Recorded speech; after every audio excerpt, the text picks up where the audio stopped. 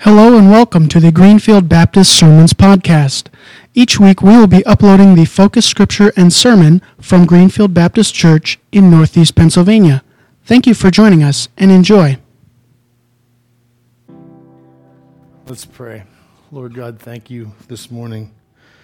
May those words be more than just words on our lips.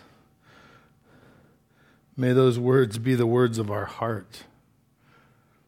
Understanding, Lord, that you came for one reason: to right the wrong in each of our lives, to cover the sin that each of us have done. You came for one purpose for us. May our hearts be open to hear that this morning. May we be reminded how much you care for us and how much you love us. In your name we pray. Amen. You may be seated.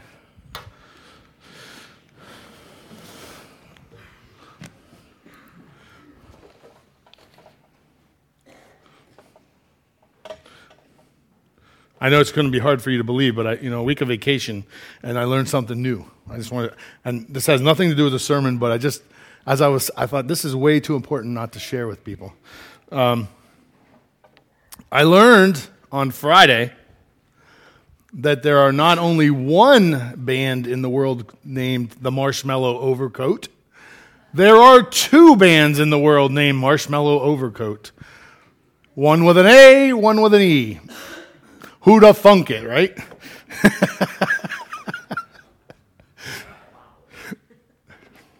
I think it's a little hard to find good quality music in the middle of the Allegheny State Park at Friday night at 8 o'clock. Maybe I'm wrong, but it was an interesting evening. So this morning we're looking at a passage. This Tuesday we'll be doing that baptism, and I just really want to encourage you at this very moment. If that's something you haven't done, I'm hoping by the end of this sermon that you hear one of the things that really stuck out as I looked up and spent some time reading God's Word about baptism is that a lot of times, every time in Scripture, it talks about baptism and repentance at the same exact at that time. So they realized they needed repentance and they were baptized at the same time. We in this world we live in, we have separated that. But I think Scripture, I kind of like that idea. They made a decision, they understood what repentance was all about, and they jumped into the water, realizing that was a sign that showed that repentance. And so hopefully you hear that in this morning's sermon as we talk about it. And I appreciate Pastor Victor reading that passage. This passage comes right on the heels, this very same moment that the Holy Spirit had come at Pentecost.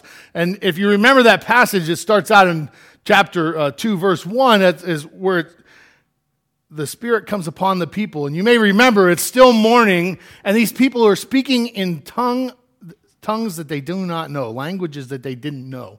Because they said, aren't these people all just Galileans? Something magical had happened at that moment when the Spirit came upon them. And the passage right before where we're reading this morning says, they must have had too much wine. So there was this cynical concept, this idea like something's wrong, something's in the water today, because people don't speak the wrong language. Something big happened. And so there's this very distinct two separate people in the midst of this passage. There's the people who are like, I'm not really sure about this thing. And they say, well, they must be drinking. And the other side is, something's going on here. It's pretty important. And so Peter stands up and he has to tell them what's going on. And so what does Peter do? He breaks out in a sermon. Right off the bat. And what's he do? He starts out in Joel, in the prophet Joel, and he talks about, the prophet Joel talks about the Spirit coming upon people on the last day. That's how it's written. And Joel is looking forward at that moment for that time. Zach, can you get me to... Thank you, sir. Appreciate it. So this morning, I want to talk a little bit about the hearts of the people who heard Peter's message and responded. Can you think for a moment about a time when you had to make a decision that altered your life's direction?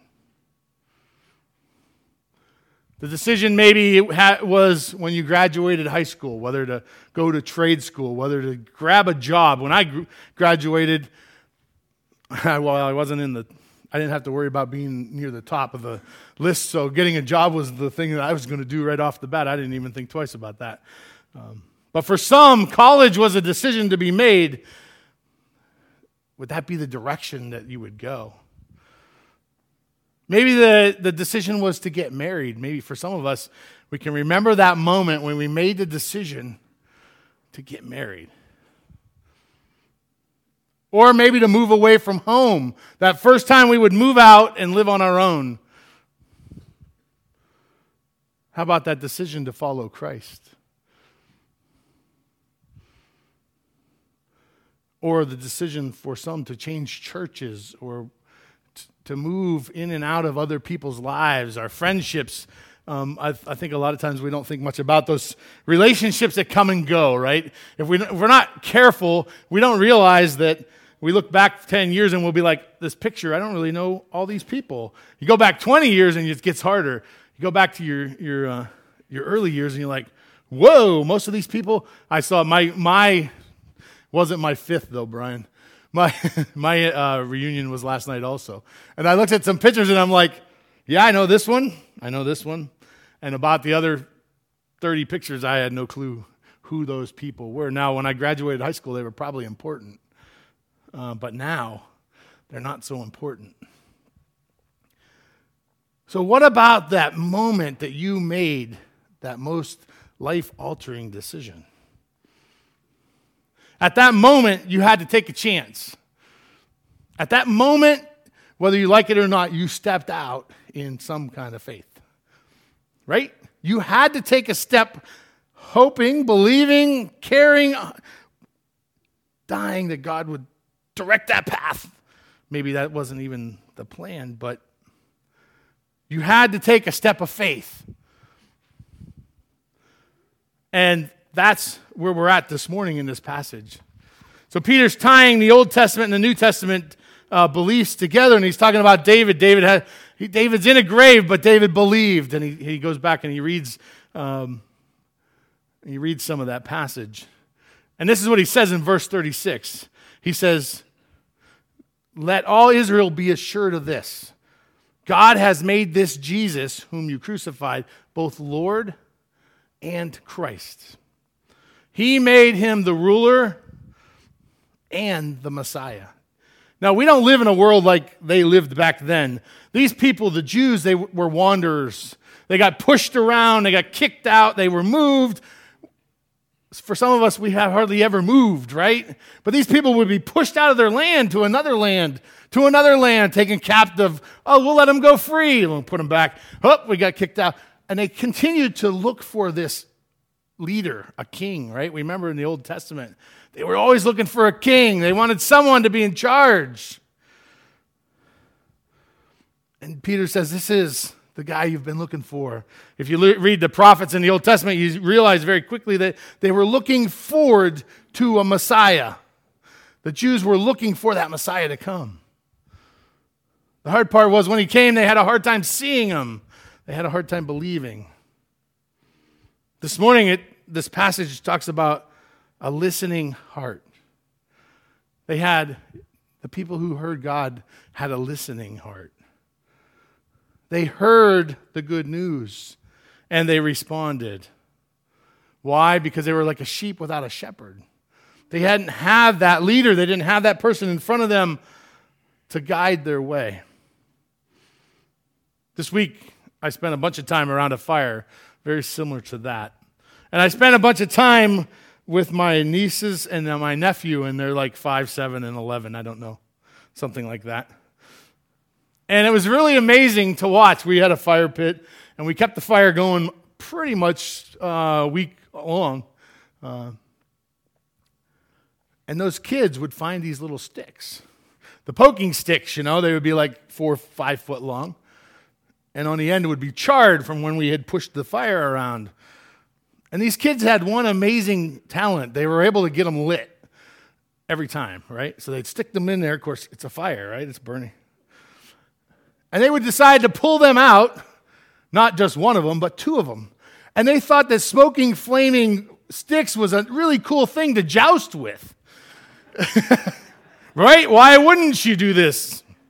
And so there's smoke and chars, and and it was not the oldest one. It was the 5 and the 7-year-old. And they said, "Hey, Joey, let's do this." And they're doing Star Wars in the middle of the fire. 1, they're right next to the fire. 2, they're jousting, smoking, burning sticks. And someone would holler at them, and they just ignored them. You know how that is, right? They didn't hear it. They couldn't hear it. Until someone got real stern and said, "Hey, now put it down," before someone gets their eye poked out. But the one moment I realized that it was just not that they couldn't hear, but that they didn't hear, or they chose not to hear, was the moment that someone said, "Red House Store." Now, there's a store just up the road from where we were at. And in that store is like the 5-year-old's dream, right? It had all kinds of toys and all kinds of things that little kids would just absolutely have to buy. The whole row had pop pistols, and it had army men, and it had cars, and it had magnets, and it had the whole. And so my sister-in-law had mentioned to her husband about going to Red House Store. And Joe, he picked up, his ears perked up like, Red House Store, and he was running for the car. He's like, "I'm not going to miss out on this plan." No, not leaving without me today. And I recognized real quick, it's like, Joe can hear just fine. When he had the stick in his hand, he wasn't listening, but I'm sure he could hear it. But boy, when we said Red House Store, of course, he came back. Of course, it was like Monday or Tuesday. He came back. He had some kind of fossils. I don't even know what it was. Some chunk of sand with fossils in it. Thursday, he came back with some other fossils. And Saturday, he might have had a bear tooth. I don't know. Every time they went, they had to bring something home. But I realized really quickly that it wasn't that they couldn't hear. It was that they didn't hear. They chose not to listen. And isn't that how it is in our own lives? Is that we choose sometimes not to listen when God is calling. We choose to not make a decision even though we know what we've heard. If you haven't heard it this morning, understand that it's a really simple message. Jesus went to the cross for your sins, for my sins, for my failures, for my mistakes. Jesus went to the cross. That is the message that Peter is reminding them of. And if you have a listening heart, that makes a difference in your life. It makes a difference in your life. Second thing that happens here is that they have an open heart. Verse 37 says, "When the people heard this, they were cut to the heart and said, 'What must we do?'"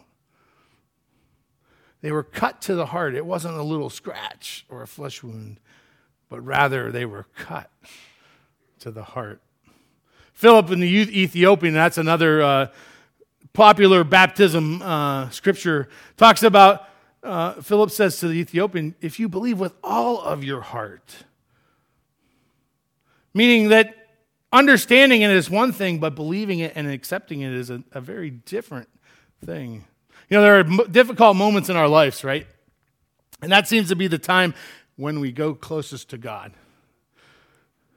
There's times in our life when we know there's a God and we have no problem with that, but we're doing our own thing. And it seems to be at those moments in life when we have nowhere else to turn is the time we turn to God. Something big happens. Something big happens in our life, and we realize there is no place to turn. And for some reason, that opens our hearts. I thought a lot about the 9/11 time during 9/11 when the towers went down. And I can't believe it's like 17 years already. That's crazy. But you may remember that they said that for the weeks following after 9/11, people flooded the churches. People were in church more in the weeks following the 9/11 tragedy more than ever. But you know what they found out over the years? That the numbers are no different today than they were before, or not very far after. Within a few weeks, people were right back to where they were. And within a few weeks, their hearts were closed right back up. They didn't get it. They didn't believe that this God could save them. For a moment, they were open and willing, and yet it closed right up. And for us as God's people, as we come to this place today, I ask myself, and I ask you to ask this of yourself, are you willing and do you have an open heart? And if you have an open heart, maybe it's time to make a decision about your faith. Maybe it's time to talk to God about this baptism idea. See, because for lots of people, it's, all right, I heard the gospel. I prayed a prayer of repentance, but I'm not quite ready for baptism. I don't know that I've got enough points in my pocket for baptism. See, I think a part of it, or maybe a bigger excuse is, I'm afraid to get in front of people. Okay, I give you some of that, a little bit. But the scripture doesn't say you have to have 10 good points to get baptized after you've made this repentance in your life. That you recognize that God was the only thing that could save you. It says they were repented and they were saved. It's it's connected. And so I'll ask you that question. Do you think it has to be separate? Because I don't think it does. But you do need a willing heart. You need a heart that's willing to step out in faith. Because once they had said, hey, what are we supposed to do? They were cut to the heart and they said, what do you want us to do? And this is how Peter replied on verse 38. Repent and be baptized, every one of you, in the name of Jesus Christ for the forgiveness of your sins, and you will receive the gift of the Holy Spirit. It's just that simple. Repent and be baptized. They needed a willing heart. Luke 3:3 talks about John the Baptist going around. And that's what he was proclaiming, a baptism of repentance for the forgiveness of sins. And same with Philip the eunuch. And the eunuch, he was going along, and once he realized that he needed to repent and be baptized, he stopped the cart right there. He said, here's some water. Let's do this thing. Now, I want to be clear about one thing. Baptism isn't required for salvation, but it sure is a nice, clear picture of that repentance and obedience. I want to tell you about a friend of mine. That's really hard to read. So the little yellow spot is Thailand, and I don't know if, probably not many of us have been there. It's far, far, far, far away. Well, I met a friend about a year ago. I met a friend, and she's in my class in Geneva. She's 42, and she has a son, 17. And about 2 years ago, God called her to move. Now, I wasn't there when God called her to move, but God called her to move to America. Now, mind you, she had been here once before as an exchange student at 17. But at 42, she's doing life with her family and her son, and she's going through life, following after God, being involved in the church that she was involved in, spending a lot of time seeking God, and God called her to move to America. I don't know about you, but that's pretty crazy to think about. Everybody that she knew was in Thailand. Everybody that she had spent time with was in Thailand. She had nothing in America. And she's kind of a stubborn personality sometimes. And so she told me, she said, I spent a lot of time talking God out of this plan. She said, I thought this was a better idea, that I had a better plan than God had. And so she spent some time making excuses and understanding that there were things that she had lots of good reasons to stay. And yet God kept nagging at her heart. And so she got a visa. In order to get to America, she had to get a visa to go to school. And that's what she did. And so she's in America today, this morning. She lives in Pittsburgh, actually. Because God called her to move across the world. Why? I always tell her, I said, I don't know why God called you to move, but I do know this. You are a willing participant to move where God asks you to move. And He will bless you because of that.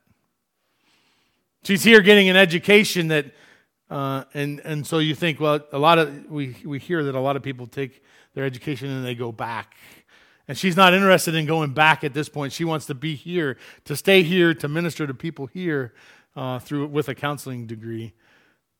But she was more than willing to come. And I asked myself, when I heard her story the first time, I was just blown away that someone would go from Thailand to Pittsburgh, right? At least go south where there's no snow. I don't know. And if you know anything about Geneva's counseling program, it's really small. There are a whole lot bigger colleges with a whole lot more accolades behind some other programs, but she felt called to go to Geneva. And I can't help but wait. I always tell her, I said, well, when you write that book, that first book, I'll be the first one to buy that book because God has a plan for her life in the midst of all that, and He has a plan for each and every one of our lives. And so that's really the point of today, is to ask you that question. If you've heard God's voice this morning, if you've heard God poking at your heart, encouraging you to make a step of faith, and this doesn't have to be about baptism alone. Happens to be the passage we're talking about is about repentance and baptism, but there are a lot of things in our lives that we need to take a step of faith to. We need to work our way forward and trust God. There's so many things in our lives that we get so hung up on because we're not willing to move forward. We're not willing to hear God's plan and to step out. I'm excited about the baptism on Tuesday. I'm excited to see people take that step of faith, to walk out and say, you know what, God, I'm going to let you direct my life. I don't know about you guys, but I can remember the very first one we went to. And then we went to another one, and I see those people who stepped out in faith, and it's powerful to me. And if you have nothing, I would make a plan to be there Tuesday because God works in some powerful ways. Year after year, we watch these people be baptized, and we see where God works in their lives, and God begins to mold them and change them and shape them. I always tell people when we talk about baptism, there's nothing special in the water, right? There isn't. It's not like magic water when we go down to the lake or when we do it here. But there is something special in that moment of saying, you know what, God, I'm going to give my life to you. And I'm going to see what happens. There's something special in that moment that when you say, listen, I don't know where this is headed, but I know I'm going to take a chance. Scriptures is just so plain. It says, repent, be baptized. If you made a step of faith and repentance, it might be time to be baptized. On the other hand, if you haven't made that step of repentance, that baptism means nothing. It's just water. It's just getting dunked under the water. They go together. There's a passage, and I don't have it in front of me, but there's a passage where, I do have it in front of me. It's Acts 19, and Paul's like, hey, what baptism did you get? Did you get the one with repentance or without? And they're like, we don't know. We just got dunked under the water. He's like, well, you got the wrong one. You need the repentance to go with your water. This morning, if you haven't made that commitment, a commitment to follow Jesus, I would encourage you that when we sing this last song, as we prepare to take offering, that you come to the altar. If there's something that needs to be laid at the altar and left there and given over to God, I just ask that you would make that step. And if baptism is something you want to do, goodness, don't miss this opportunity. Let's pray. Lord God, we are so thankful for your word. Thankful to be reminded, Lord, that Jesus took our sins on the cross. That Jesus recognized, Lord, that there was no way that we could ever do enough to make a difference. And so he came, he lived that perfect life, took it to the cross. He was raised again for us, that we might have eternity. And Lord, the only thing we have to do is ask and to believe and to take that step of faith. Lord, I pray this morning for anyone who hasn't heard that message, who hasn't had open ears, willing hearts, that, Lord, you would drive them closer to you today. That you would encourage them to step out, to make that commitment. Lord, I pray for anyone who has not been baptized and, Lord, has made reasons, excuses, or whatever that is, to not make that step of faith, Lord, that you would draw them close. I pray, Lord, that as we've watched people over the years be baptized and you directed their paths, you have taken them in some really cool directions. And Lord, we have watched their faith grow. And it's not by coincidence. It's by the fact that they stepped out in faith. They took a chance on you, that you would follow through, that you would hold them tight. Lord, I pray this morning that there's anyone who is in that spot, that you would encourage their hearts this morning. In your name we pray. Amen.